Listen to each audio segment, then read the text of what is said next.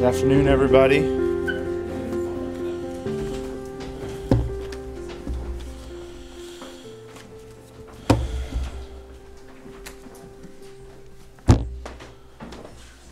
So, are you ready to go home?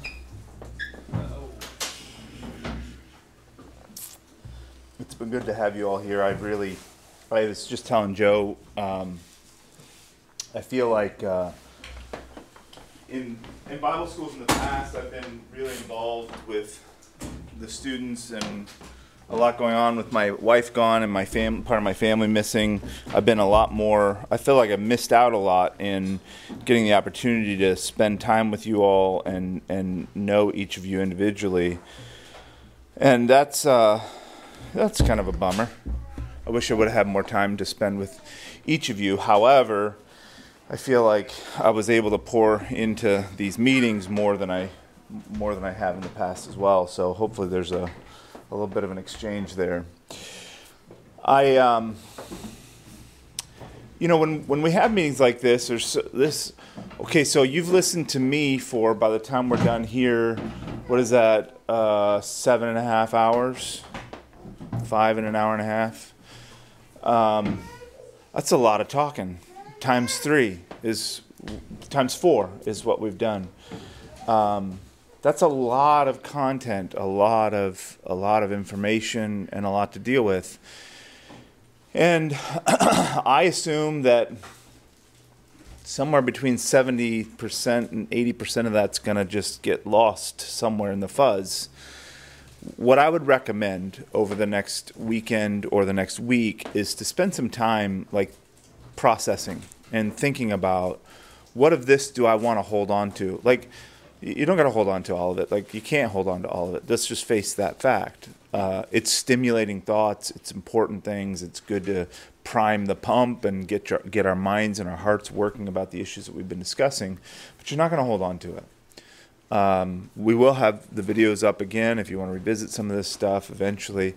But my main point is that find some time for yourself over the next week somewhere and go back through and give yourself an inventory and find the things that you feel like are really needful for you, that you really need to take out of this week, and find some kind of plan of action for how to put it in place in your life to move forward with these things. So that's an encouragement I have for you all going home.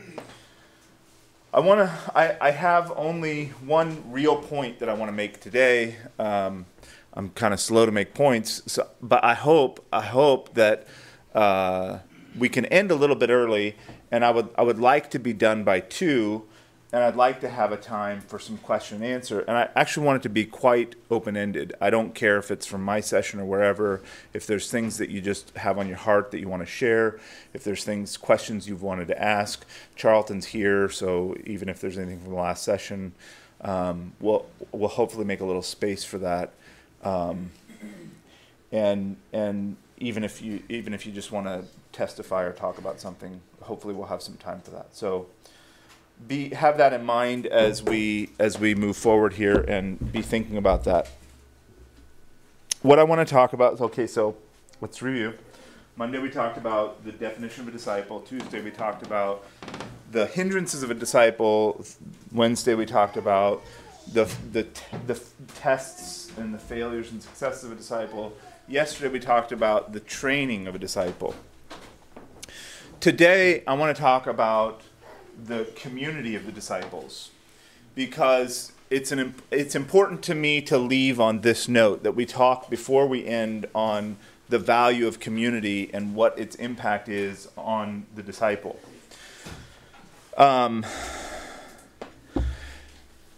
So I want to make this point in a few ways. The first is that when we talked about disciples, we talked about how these weak group, strong group connotations affect whole people groups, and we know generally that we in the West lie on the weak group side of that spectrum.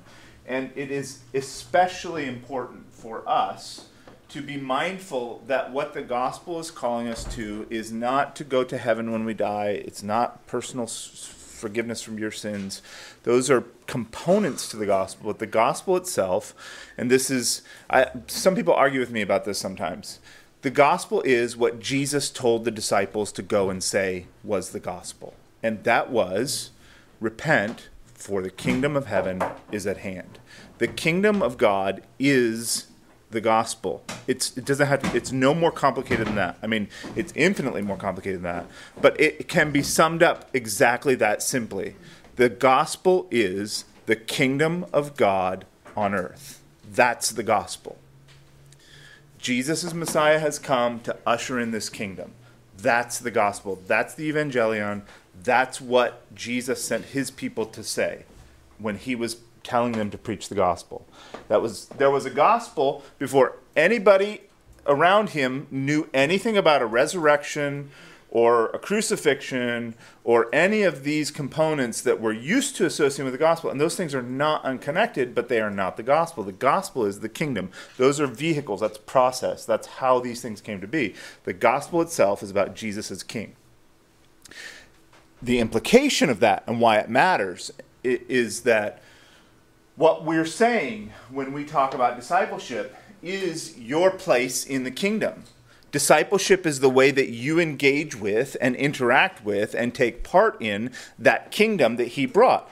And in that sense, it's very, very right to say the gospel is not about you. The gospel is about Jesus. And what Jesus is doing is making a nation. And so where I interact with the gospel, I'm interacting as an alien who's being brought into a nation, as an orphan who's being brought into a family, as a stranger who's being made a part of God's people. Those are my interactive pieces of what the gospel does to me.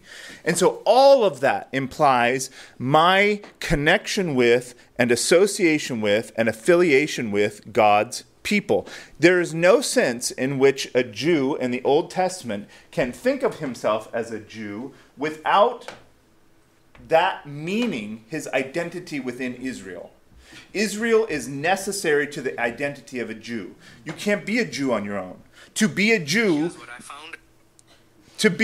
means to partake in Israel. It means to be a member of the nation of Israel. That's what a Hebrew is. And to be a Christian means to be partaking in the nation of God on earth. It's not an individual identity. It's a corporate identity. And to that end, our place within the community does a lot of important things in our discipleship, because it's the school together. It's the nation working out its polity and its process. It's the nation being what God made them to be. So all these things that we talk about, the things of nation apply to the kingdom. The things of state apply to the kingdom. We have foreign policy. We have domestic policy. We have economic policy. We have immigration policy. We have all kinds of policies are involved in the kingdom of God. They're established by our king. Rabbit trail. Those things, like as non-resistant people, there's often a bill of goods sold about non-resistance that claims to be apolitical. A meaning not political. What does political mean? Politics is the way that a group of people organize themselves. And to claim that the church is not political is a wrong statement. I know what we mean by that usually. We usually mean that we're not worldly politics. This is what we're trying to say. But it often gets stated in terms of being apolitical. And the kingdom of God, the fact that it's called a kingdom, makes it clear this is not apolitical. We have all kinds of politics. We have all kinds of ways that we organize ourselves. We have all kinds of ways that we structure our way of being in the world around our organization as a group of people, and all of that comes from the kingship of Jesus and him establishing us and ordering us and making us who we are. So we are not apolitical. We are political. It's just that, like Jesus says before Pilate, my kingdom is not of this earth. We have a different kind of order. But it is still an order. And when I hear people say the church isn't political, it makes me, it's the same kind of like, it grates on the same nerve as when I talk to people and they say I'm spiritual but not religious. It's an oxymoronic statement. The two things can't go together. If you're spiritual, you have to be religious. If you're Christian, if you're in the kingdom, you have to be political.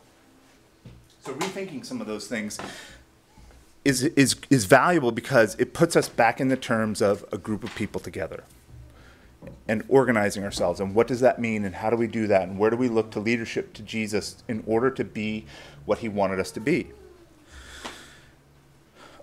All of this to say, when we're considering ourselves as disciples or making disciples or any of the things that are connected to our discipleship, those have to have a lens that involves the community. And there's a whole lot of lines of community. There's a whole lot of tiers of community.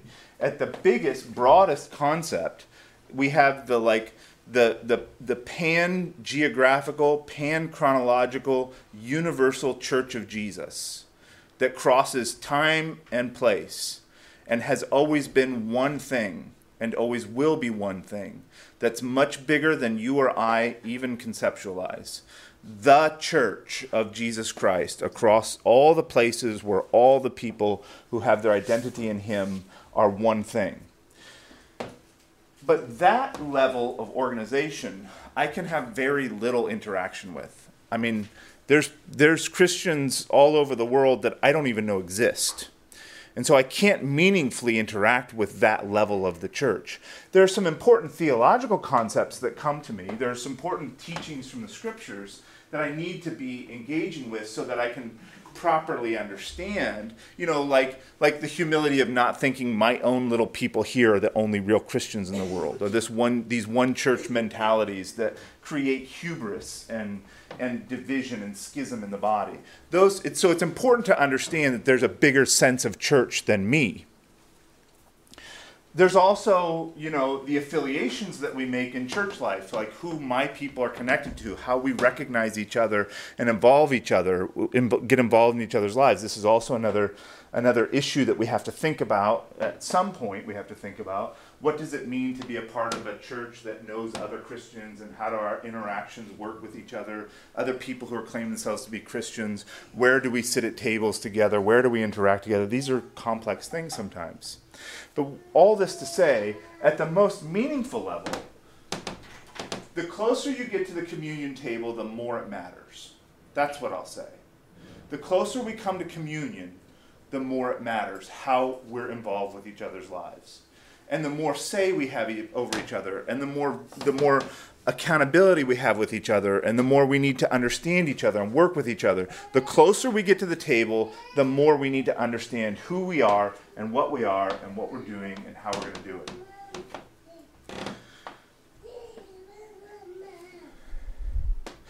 Within those terms, like a lot of people... Okay, so let's talk about this for a minute. What does that mean, all that I just said about these levels of the church, and it matters? The closer we get to the communion table, the more it matters. When we talk about, if we read through the epistles, like the outworking of the church that Jesus founds, we see all these kinds of interactions. We see all these assets and liabilities being played out with people organizing themselves as a church. We see schism, division, we see problems, we see sin, we see correction, we see authority, we see structure, we see doctrine, we see teaching, we see all these things. And what matters about the reason I say that the closer we get to the communion table, the more these things matter, the more we have to do with each other, is because that's the level at which the church becomes visible to the world. So I can tell my neighbor that, yeah, the church is all over the world, but that doesn't mean anything. What means something to him is when he can see a group of people who are doing the things that I'm saying. And so this goes back to my own experiences with with preaching the gospel and trying to make a difference in regards to evangelism is that I spent a lot of time in my youth in a very active street ministry where I would do a lot of street preaching. A lot of street preaching. And over the years, as I wrestled with those things, as I wrestled with the fruit of those ministries, there were very, very few people that came into the kingdom from that ministry. And I spent many hours in street ministry. And there was very, very little fruit. And it became daunting to me as a young evangelist. Like, why isn't this working? Where are they? Like, for the amount of man hours into this work to have so little fruit, what's happening?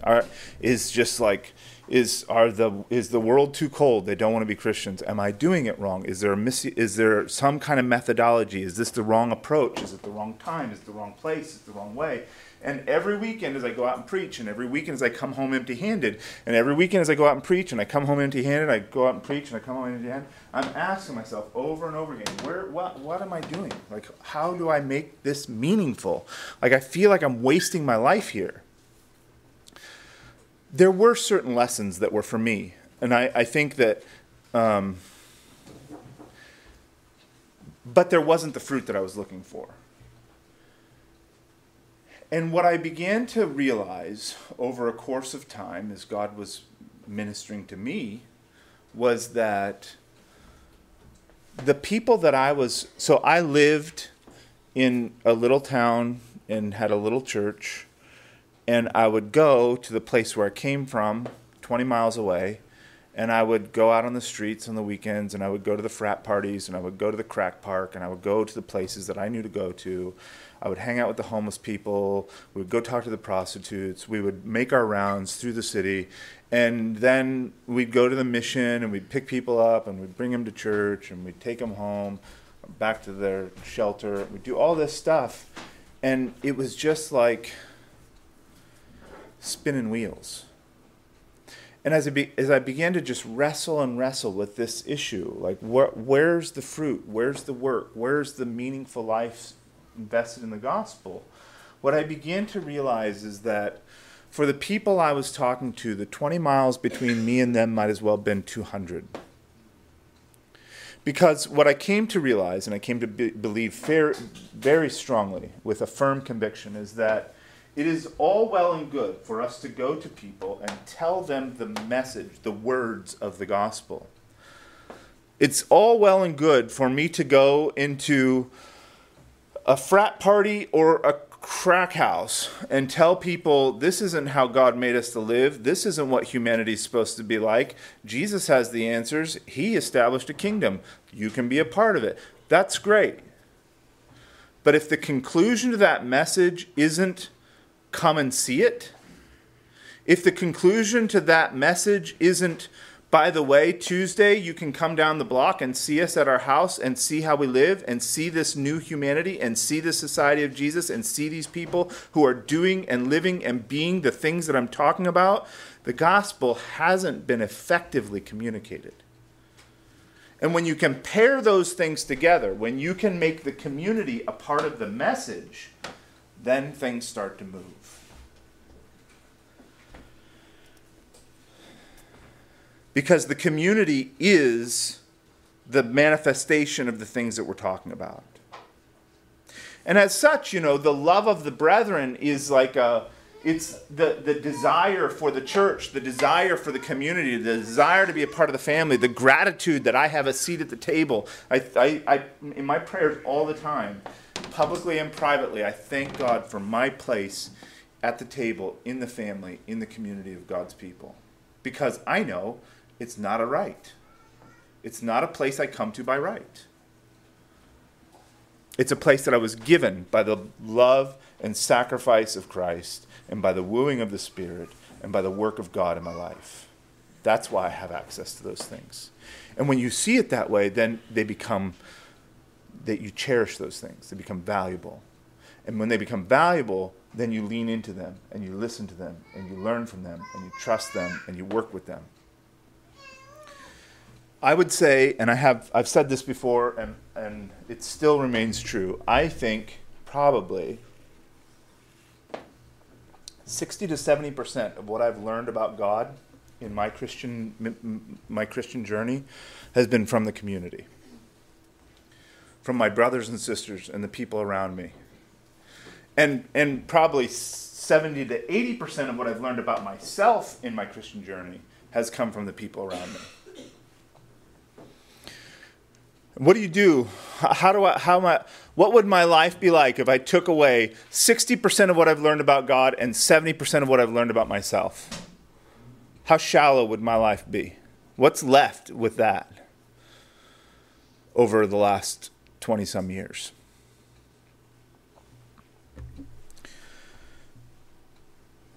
The love of the brethren, the desire to be a part of the community, these things are the byproduct of who we are, of who God makes us to be. They are like breathing to the saints. And I mean that exactly how I say it. It ought to be autonomic. It ought to be automatic. It ought to be instinctual to love God's people. When Erica was first converted, she was a very hardened girl. She was a very tough girl. She was not a kissy face, huggy, smoochy girl. She was a rough and tough, brawling girl. And one of the first things that she recognized, so we married, she was 17, she was that was in the summer of 98, and she was converted later that year in the winter as God started working in her life. And then it was even later in the winter that I was converted. But when she was converted, she started changing and she started wanting different things. And she heard on Christian radio that there was going to be a foster camp there was going to be a summer camp for foster children. And she had lived on the streets, and she's just a couple years removed from like living on the streets. She's like, I want to help with that. So she went to the church group that was putting this on, and she started going to the trainings and the meetings, and she found out she was the last one to leave. Like, she would be the last person there and like shutting out the lights. And every week as they would meet together, she just found herself wanting to stick around and wanting to stay. And one day after those meetings, after everybody left and she's the last one out the door, she was driving home and she was thinking, I wasn't with her, but she told me about this later. She said, what's wrong with me? Like, why am I like this? Like, where did this come from? Why do I like these people? Like, they're dorks. Like, these aren't the kind of people that I'm used to being around, but I can't get enough of being around these people. So Erica had no Christian background. She was just reading the scriptures. Just dipping her toe in the water of the scriptures. She didn't know anything about Christianity. She just knew God had changed her life and how things were happening, and she's reading the scriptures.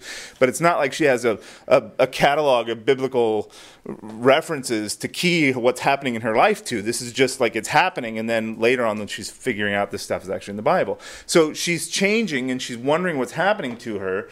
And she's driving home this day, and she has Christian radio on, and some preacher says, by this shall all men know that you're my disciples, that you love one another. And she pulls over the car, and she starts crying and praying, and she's like, that's it. That's why I'm like this. That's what's happened. That's why I love these people. And so I mean it, that there ought to be an instinct of love for Christian people. And love covers a multitude of sins, right? Love makes it so that we can get along with each other. Love is what fills in the gap when things aren't well. Love is what covers over the problems. Love is what holds us together as a cohesive unit, because I bring my baggage and you bring your baggage, and I have problems and you have problems, and we're trying, and love is what smooths out that and makes it so it can work. But that does not mean it's easy. And that does not mean that there's not problems. And that does not mean that sometimes things don't work.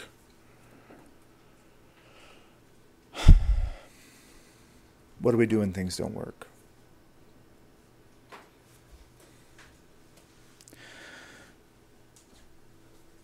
It's the ugly question I never want to be asked. What am I supposed to do, Matthew? Okay, I listened to what you said. I heard all your stuff. It sounds great.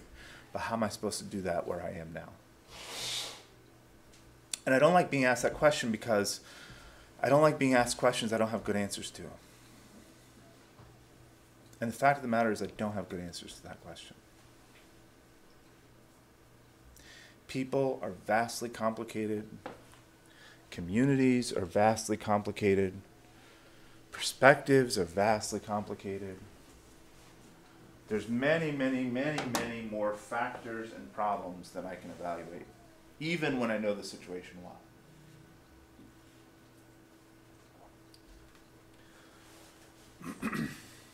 Not to mention the fact that I've left many places. For all of my talk about how valuable the community is and how love is an expression that should come out of the heart of believers and how schism makes the body of Christ ugly and we can't afford to do that to him, I've also left a lot of places that I couldn't stay. I didn't feel like I could stay. Maybe I should say it that way.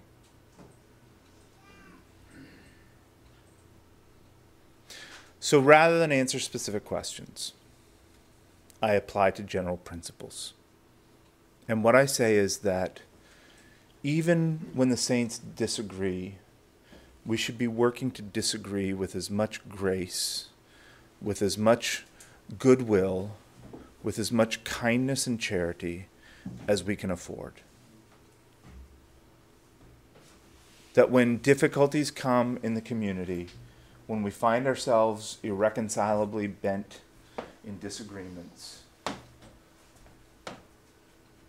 you can't change other people's minds about things sometimes. You can't change situations. You can't change cultures. You can't change systems. You can only change yourself. I had a situation in a community that I left where I was just sharing this with a brother the other day.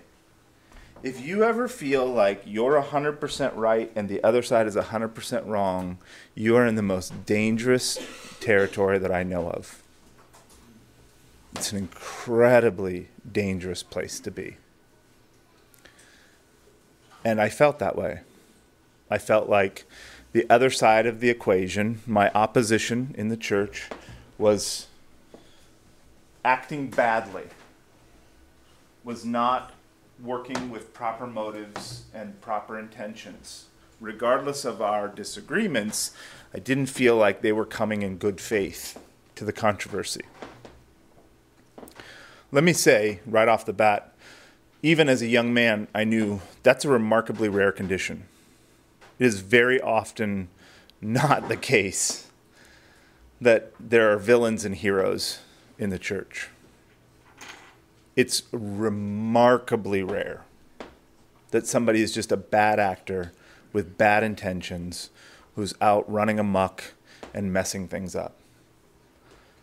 I don't know if I can count on one hand experience I've seen that like that. They have happened, but they're remarkably rare. So when you feel like that, when you feel like I'm all right and they're all wrong, slow way, way, way, way down, because that's a dangerous place to be. Because when you feel that way, you start to act that way. And it's very, very hard to hear from people and to consider and to keep yourself open when you're in that place. So when I was in that place, I was in leadership in the church where I was, but I was underneath the person that I had a controversy with. He was the bishop of the church. And I felt like I had to leave, and I left, and I tried to do things the best I knew how. Looking back, I did a lot of things right. I did a few things that I would change. But when I left that situation, because I felt that way, because I felt like I was completely in the right and the other side was completely in the wrong, the problem was it was very hard to figure out then what I was supposed to learn from the situation. Because if I'm all right and he's all wrong, what is there for me to do? You begin to feel when you're in that place like you're just a victim of an environment. Like it's something that happened to you instead of with you. Like you weren't really a participant if you did nothing wrong. Because on the other side of it, how are you going to grow? How are you going to change? How are you going to be? How are you going to learn anything in that environment? And that's the real liability of feeling like you're all right, is that there's no capacity to learn. You've already learned it, right? If you're all right, you've already learned it, and there's no capacity to grow. There's no capacity to learn. There's no capacity to analyze and change and do differently in the future. And that's terrible.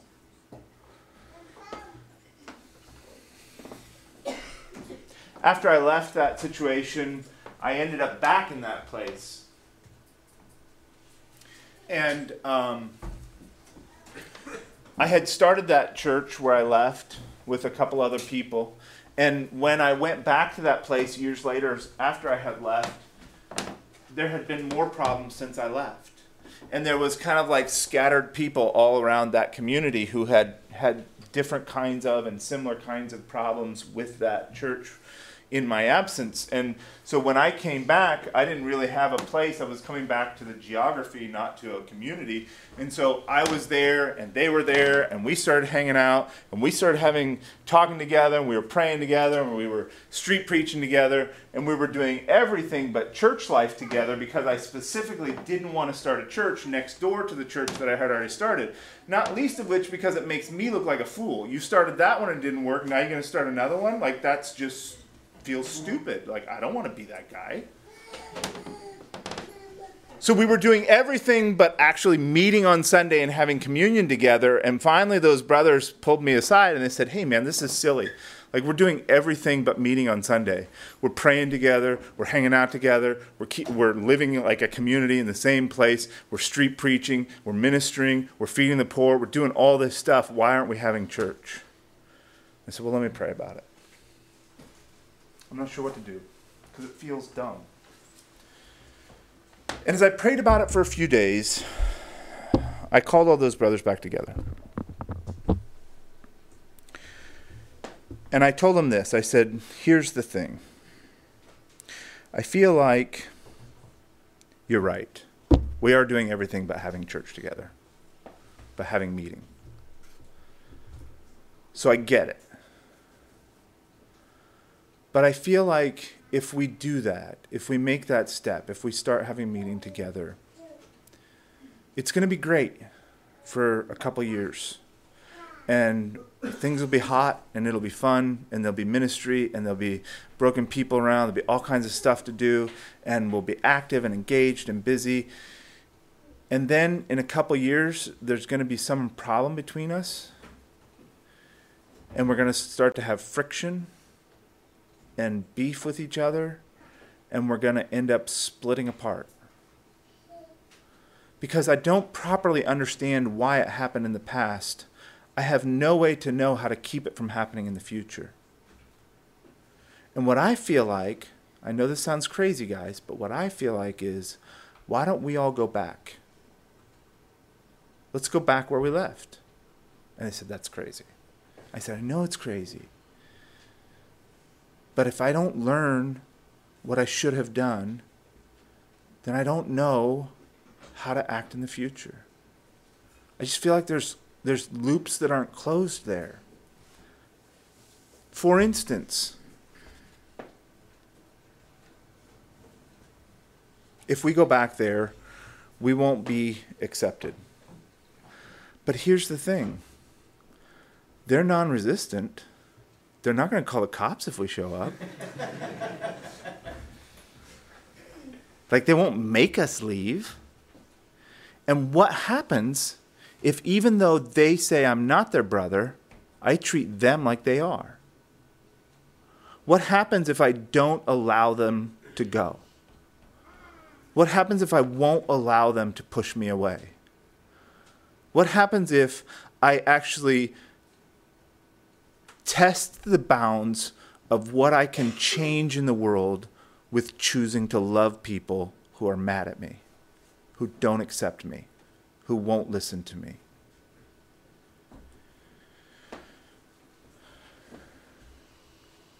I said, I don't know what you guys are going to do. I feel for you and I love you. But on Sunday, we're going to go back. And they said, you are crazy. And they left my house, and I didn't know what they were going to do. It was probably 6 or 7 people. And on Sunday morning then, I got the family ready, and we walked up to the old church house, and everybody was shocked to see me there. And I started greeting people and saying hello. And they said, what are you doing here? And I said, well, I just came to reconnect. I moved back into the area. I wanted to see everybody. And they said, oh, that's weird. And then another brother walked in, and another, and another, and another.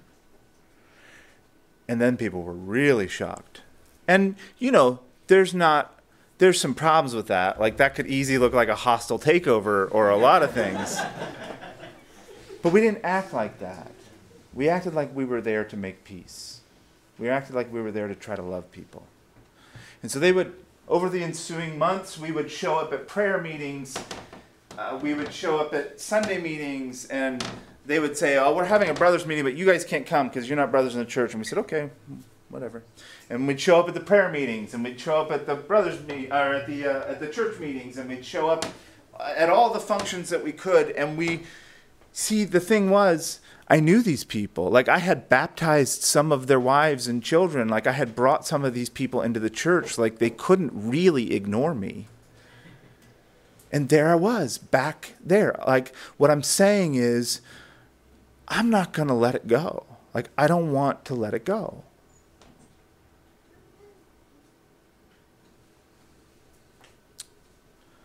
What happened then is that God started answering prayers. We were going to prayer meetings, and God started moving and doing things. And then we started having Sunday morning meetings. And you ever been in one of those church meetings when somebody preaches and everybody knows that God's speaking, and after the preacher sits down, everybody just sits in quiet and nobody wants to move and nobody wants to break the silence, and everybody feels like God's trying to do something here, and I just don't want to move. Like, I just want to let God be here. Like, that started happening Sunday after Sunday after Sunday. And what began to happen is God began to take 3 church splits and put them back together.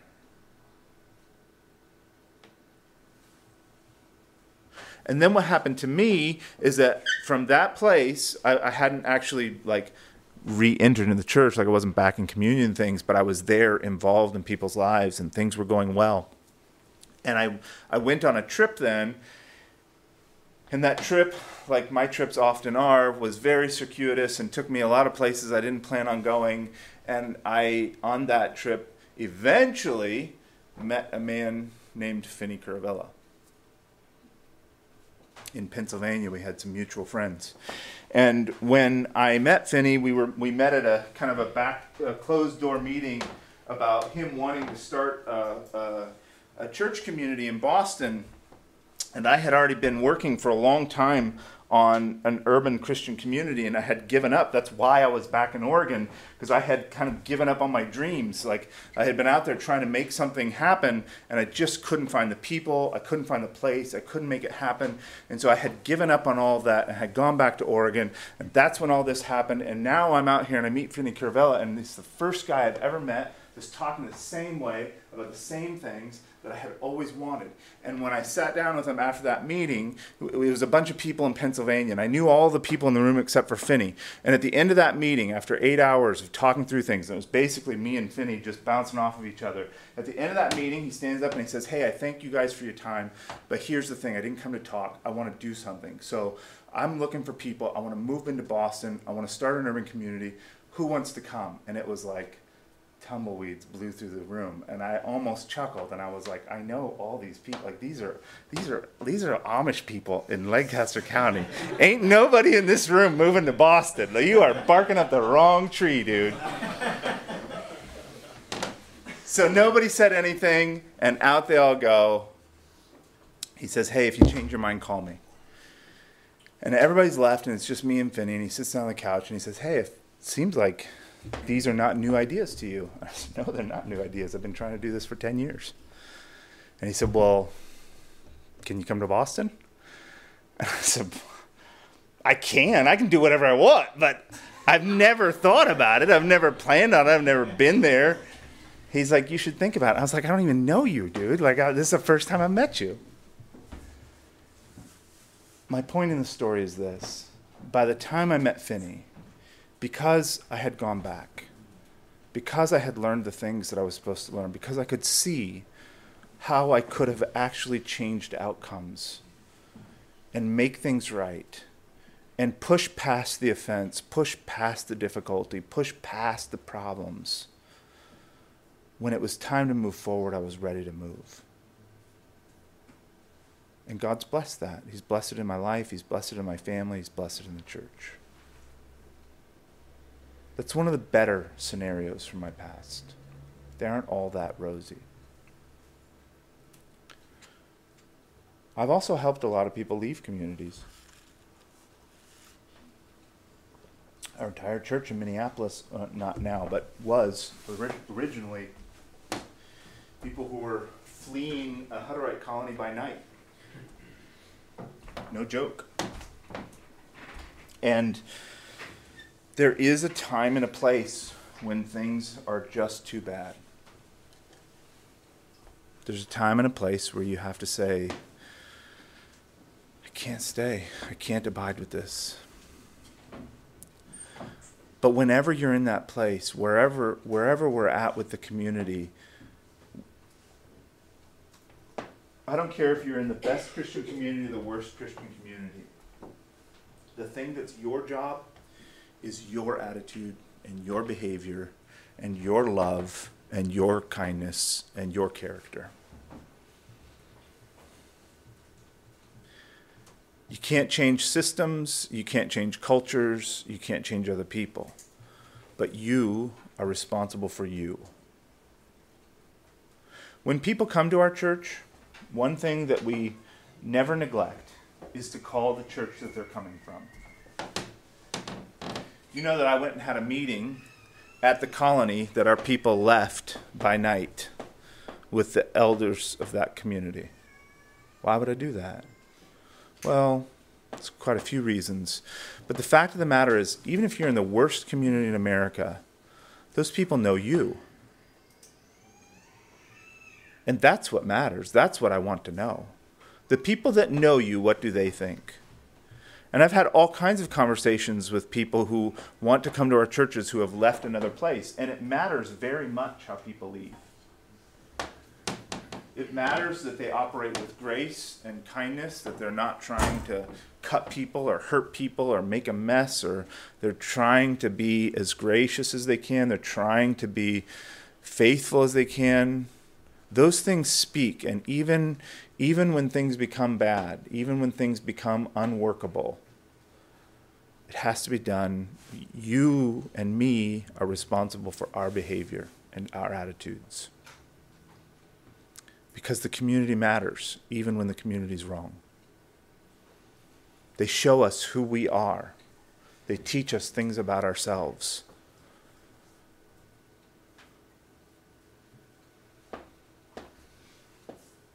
We don't just naturally harmonize with everybody. We don't just naturally get along with everybody, and that's why community matters. Community doesn't matter for the people that you get along with. Community matters for the people that you don't get along with. That's where community matters. If I just need people I like, I can develop a hobby or go to an Elks Lodge or get involved in a rec group. I can join a Facebook group. I can do a million things to find people I like and have common interests with. But how is your life tied together with people who you don't like? who people aren't your natural best friend. That's the stuff that matters. That's why family matters, because you don't get to pick your family. I have a brother that I get along with phenomenally. I have a brother that I always have problems with. That matters. I don't get to not be his brother. There's nothing I can do about that. He's my brother. How am I going to deal with that? How am I going to interact? How am I going to behave? How am I going to improve the relationship? How am I going to make things better? How am I going to be who I should be when you don't get to pick who you're around?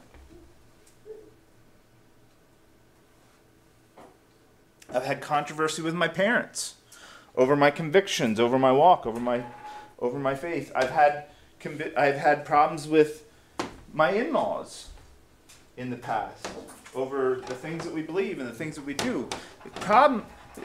You don't avoid problems. How you deal with them. What are you going to do in those places? How are you going to make peace? How are you going to work it out? How are you going to try to learn and grow and be as humble as you can be? I've failed at that sometimes, and I've succeeded at it sometimes. But if you don't have access to people that you wouldn't naturally be tied to, you won't grow in those ways.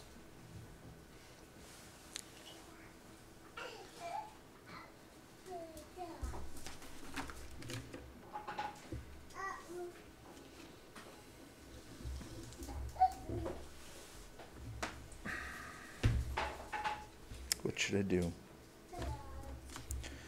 Okay, I'm gonna jump way ahead and talk about. That's the problem side of the category when things aren't well in community. Let's talk about how community should function and what we should be looking for and what we should be producing around us. Here's why community matters on the positive end of things.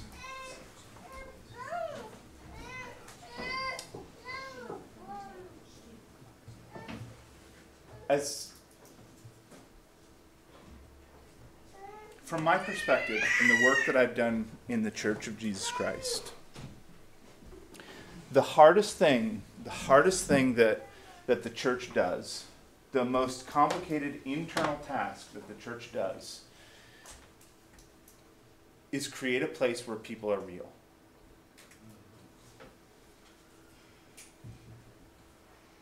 I've been in lots of places with lots of people. I've seen lots of different situations play out.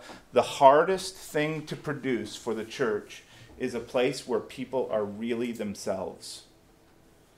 And I used to think for many, many years, that the problem in that scenario, the problem with people not being real, was hypocrisy, was lying, was not being honest.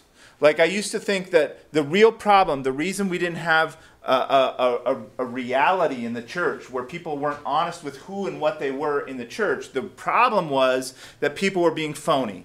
They were one thing at home and they were a different thing in the church. I thought that's the biggest problem. And so I focused my ministry and my preaching on trying to rout out this hypocrisy, this disingenuousness, this phony. Like you say you're one thing, but you're actually another. And that is an issue, but it is far from the issue. It is far from the biggest issue. The biggest issue in the church, the biggest issue to resolve in your community is this. And you can do this regardless of what anybody else does. The biggest issue is that when I come to the church, the biggest issue is not me presenting a false view of who I am. In other words, it's not putting on a mask that looks nothing like me. It's not saying I'm one thing in the church and being a different in the rest of my life. The problem with my experiences within the church, my problem in the church with reality, is that when I come to you, when I come to the church, I don't present a false view of me. I present the best view of me. And that's the problem. When I curate what you get to see out of my life, when I take the best parts of who I really am, like I am that person, it's just me at my best, and that's what I put in front of you. That's more of a problem than demographically speaking, like in numbers, that's more of a problem in preventing our real, honest involvement in one another's life than hypocrisy. Because if all you see is the curated me, What happens with the broken parts of me? You never see them. They never get ministered to. They never get the light of day. They never get exposed. They never get worked on. They never get seen. And everything in me doesn't want you to see those things. I don't want you to see me at my worst. That's the real problem of community.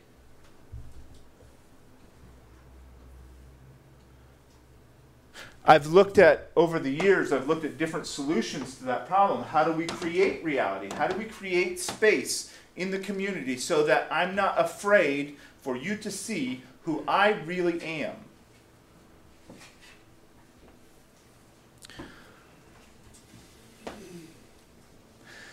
This principle is one of the unnatural things, like loving your enemies.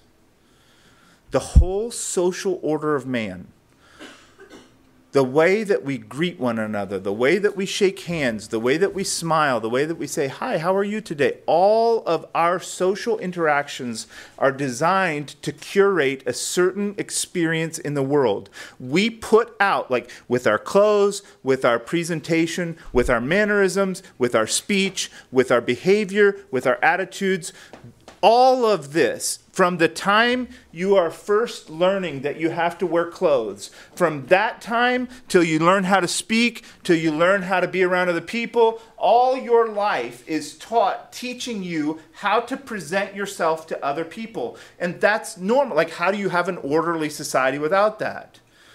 It has to be like the civil structure of the world. It has to be that people curate a view of themselves that's publicly acceptable. But you do that so innately and so intrinsically, and so you've so well and deeply learned that taking that off feels like a crime. It feels like something you would never ever do. It feels like exposure. It feels like nakedness. It feels like, I don't ever want you to see that. And the Christian community, and especially the communion table, is supposed to be the place where everybody puts that aside and you see who I really, really am. How do you do that? There's some tools. I've explored and enacted a lot of these tools, and it's still hard. But here's some of the tools I've found. Proximity is a tool. Being close to people is a tool. This is why I'm a Christian communitarian. This is why I believe in living close to the saints of God. It's what I call accidental community. The best parts of community are the parts that you never planned for. The best parts of community are the parts that are never on a calendar, that are never pre-planned. The best parts of community are accidental. And if you shape your life so that you can have accidental community, where you can rub shoulders with each other, where you can run into each other, where you can hear each other, when you can see each other, when you can pass by the way and stop and have a conversation, when you can have to rub on each other because you... Okay, so I live in a community now with it's a multi-generational home. It's like my grandchildren and my married daughter and my family live in a house together here. And the brotherhood lives around me in the neighborhood. But before then, I lived in Finney's community, and I had 3 families in one place. And that kind of accidental community, like, it's negative and positive. It's positive in the sense that you happen to be, going to take the trash out, and you run into each other, and you stop for a few minutes, and you talk, and you say, "Hey, how's things going, and what happened with that thing?" And you stay really close connected. Maybe you have a word for each other. Maybe you have a blessing for each other. Maybe you stop and pray because something's going on. All that kind of stuff that you just never would plan for, but there it is right in your lap, and you're like, "Oh, this is great. I'm so glad I get to live this way." But then, on the other side, when you come home after a long day at work and some child has been rummaging through your shed and your tools and leaving bikes and you got to get out of your car and move all this stuff in order to be able to get in, and you're like, "I'm just tired and want to go home with these bratty children making a mess in my yard. Why am I putting up with this?" That stuff does a lot of good too. It does a lot of good because you have to learn how to work out something that you don't like. You have to find a right way to say, "Hey, man, can we make sure the bikes are picked up at the end of the day? It'd be super cool. And then it doesn't always happen. And you say, hey, man, I thought we were going to. And that rubbing on each other, if you do it in a relationship with people you love, just like in family, makes everybody better. And the next time, it's my children who did something. And you got to realize, hey, you're not the hero here. Like, you got problems too. And that kind of like gritty reality of life makes community so much more meaningful. And it makes it meaningful because those people that you have accidental community with, those people that you are near to, that you can stop in and see unannounced and unexpected and unplanned for, those people get a slice of your life that isn't curated. It's really hard to always be on. This is why Jesus says, out of the issues of the heart, the mouth speaketh. Like, you can't always be on guard. There's finally a place where you're just who you are. When you're in the third week or the third month or the third year of taxing medical appointments, when your wife is sick, when things aren't well, when work isn't going well, when church is falling apart, when things are hard, when all of those events that make life difficult, when they happen to you, how do you act? And who gets to see that you? What the sad truth of the matter is that for most Christians, it's only your spouse and your children that gets to see that you, and they get taken advantage of, and they get, oftentimes, God forbid, they get abused and neglected and mistreated, and nobody's there to see it, and nobody's there to stop it, and nobody's there to fix it, and nobody's there to intervene. Because we've set up our lives like Americans, where we're the king of the castle, and I don't want anybody around me. In this space, it's just me. I don't have to. Here's why the American dream is what it is. I want to create a little space in the world where nobody can tell me nothing. That's the American dream. And far, far too many Christians live the American dream in that sense. I don't care how rich or poor they are. That's what they're after. I don't want to be bothered in the space of these walls. And I don't care if those walls are this big or that big. When you're trying to create a space where nobody can touch you, where it's just me in my castle, nobody can come across the walls, stay out unless I let you in, and I can clean up the floor, and I can curate my heart and my smile and make sure that all the things look right for you. I won't let you in unless that happens. But if you don't want that, and I don't want that, I don't want that because I don't want to be that guy when I'm 80 years old. And I don't want my children and my wife to be the only ones who ever saw my problems. And I hid it from the rest of the world. I want that stuff out. It's a cancer. I don't want that in my life. I know it's there and I don't want it. And if I don't put my life in the place with other people where they'll see that stuff and say, hey man, why are you yelling at people? I saw that in the other day when you went out to go address your child, and it didn't look right, man. Hey, are things okay with you and your wife? Sounds like things are rough. Can we talk about it? Most people don't want that. But it's the most valuable tool of discipleship. Now, I say that proximity is a tool. I'm over time. I say that proximity is a tool because you can live close to people and not do that. It's not a cure-all. It's not a cure. It's a tool. I've lived right next to people and had problems and had isolation and had distance and had difference, and it's not a cure-all. But it is a tool. The other tool is... So what I would say is we need to curate our life. We do need to curate our life, to put ourselves in places that create that space for other people to see me when I'm unprepared. The other tool is vulnerability.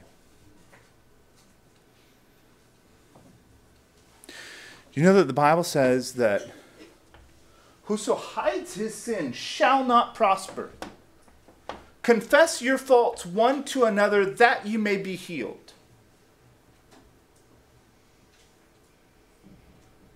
Taking the parts of you that you don't like and letting other people see them is very risky behavior.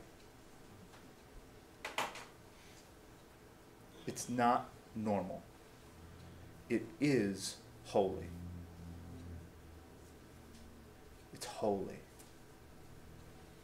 It's holy because it's uncommon. It's holy because it's valuing God more than yourself. It's holy because it's agreeing with God. Here's the fact about vulnerability. Whether you confess your faults or you don't, they're still there. And when we don't have the capacity to share that with the disciples that we're walking with, when we don't express the vulnerability and the courage to be honest with our problems are still there. And we're not hiding them from God. And we're not hiding them from the Holy Spirit. And to be honest, you're probably not actually even hiding them from the people that you're close to. You just think you are. But vulnerability says, I'm willing to put it on the table.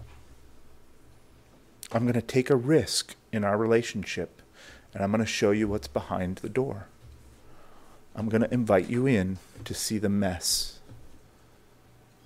My wife hates it when we have people over and it's messy. My poor daughter, Chloe, came home from Oregon. She came to my house, and she's like, Papa, we are keeping people. Why is the house so messy? I feel terrible that we have people in our house and it's this messy. I said, babe, I don't have a wife. I'm sorry. I'm trying. You're right. Apologies to our guests. But sometimes the mess is just there. And it's better to get help with the mess. If you practice vulnerability, you can be hurt. You can. People can take advantage of you. They can hold things against you. There are things. Vulnerability is not free, and it's not cheap. People can take advantage of those things. But I'm offering you this.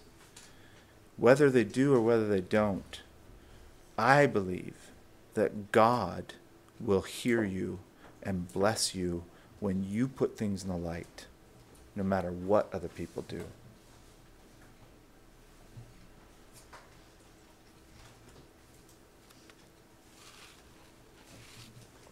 I gotta stop. Here's my takeaway point. If things are bad in the community that you're experiencing, you need to be responsible for yourself. And I know that those things can be very complicated to navigate. I know that it can be very hard to know what to do.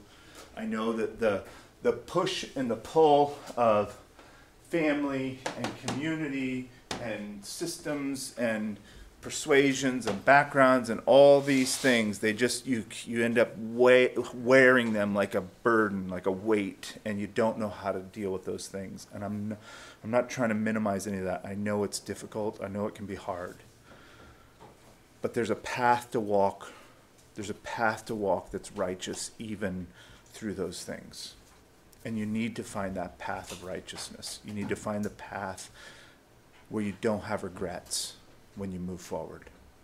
And that doesn't mean everybody's going to agree with you and everybody's going to like it. It just means you need to be able to look back and say, I did what was right. I was honorable to God first. That's hard to do. Secondly, we need people where we can be real. And there again, you may be in an environment or a system or a culture or a place where that isn't normal, natural, and there's not a place for it. And that's hard, and I hate that, and I know. But you can create it. You can create it with just a few people. All it takes is just a couple of saints who say, hey, I need to be real about some stuff. Can we get together? And the ideal expression of that is that we do that around communion tables and all these things. But it doesn't have to be all or nothing. What I'm saying is that you can create little pockets of peace and of community and of fellowship in almost any environment. If you can create them behind the Iron Curtain, if you can create them in communist China, if you can create them in prisons, if you can create them in places that are the hell that men make for other men, if little pockets of community and peace and fellowship can happen in those places, they can happen anywhere. And all it takes is a few committed people to make that kind of space. So if you don't have it institutionally, if you don't have it culturally, find a couple of people and talk about these ideas and say, hey, I'm thinking, I know it feels weird, but I'm thinking maybe we could just meet together and pray together and talk about real life. Talk about what God's doing in our lives. Talk about what we want God to do in our lives. And confess our sins to each other. Maybe that's as couples or families or a few individuals or a few brothers or a few sisters or whatever. And what I believe is this, I've seen it happen time and time and time and time again, is that when people are faithful to the things that they know to do, God makes space to grow in those things. I know it doesn't always look like it. I know that's hard to see sometimes. But when you say, okay, when you sit alone at the end of your bed and you say, what is God trying to do with me? And if the answer to that question is something about these issues of like reality and community and somebody to be a disciple with, if that's where you're at, if you just start, I've told you again and again, just do something. Just start somewhere and see how it goes and start working it out. And you'll have mistakes and the problems and things won't work right, but keep moving forward.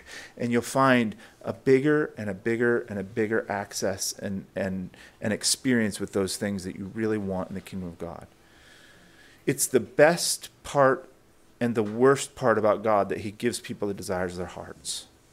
That's either a blessing or a curse. And when the things that you want in your heart are pure and you pursue those things, space will be made for those things. I really believe that. So that's my points on community. I want to let's pray and close this series of teachings, and then I want to open it up so that we can have just some dialogue, conversations, questions, whatever. Heavenly Father, we thank you for this time that we've been able to spend together.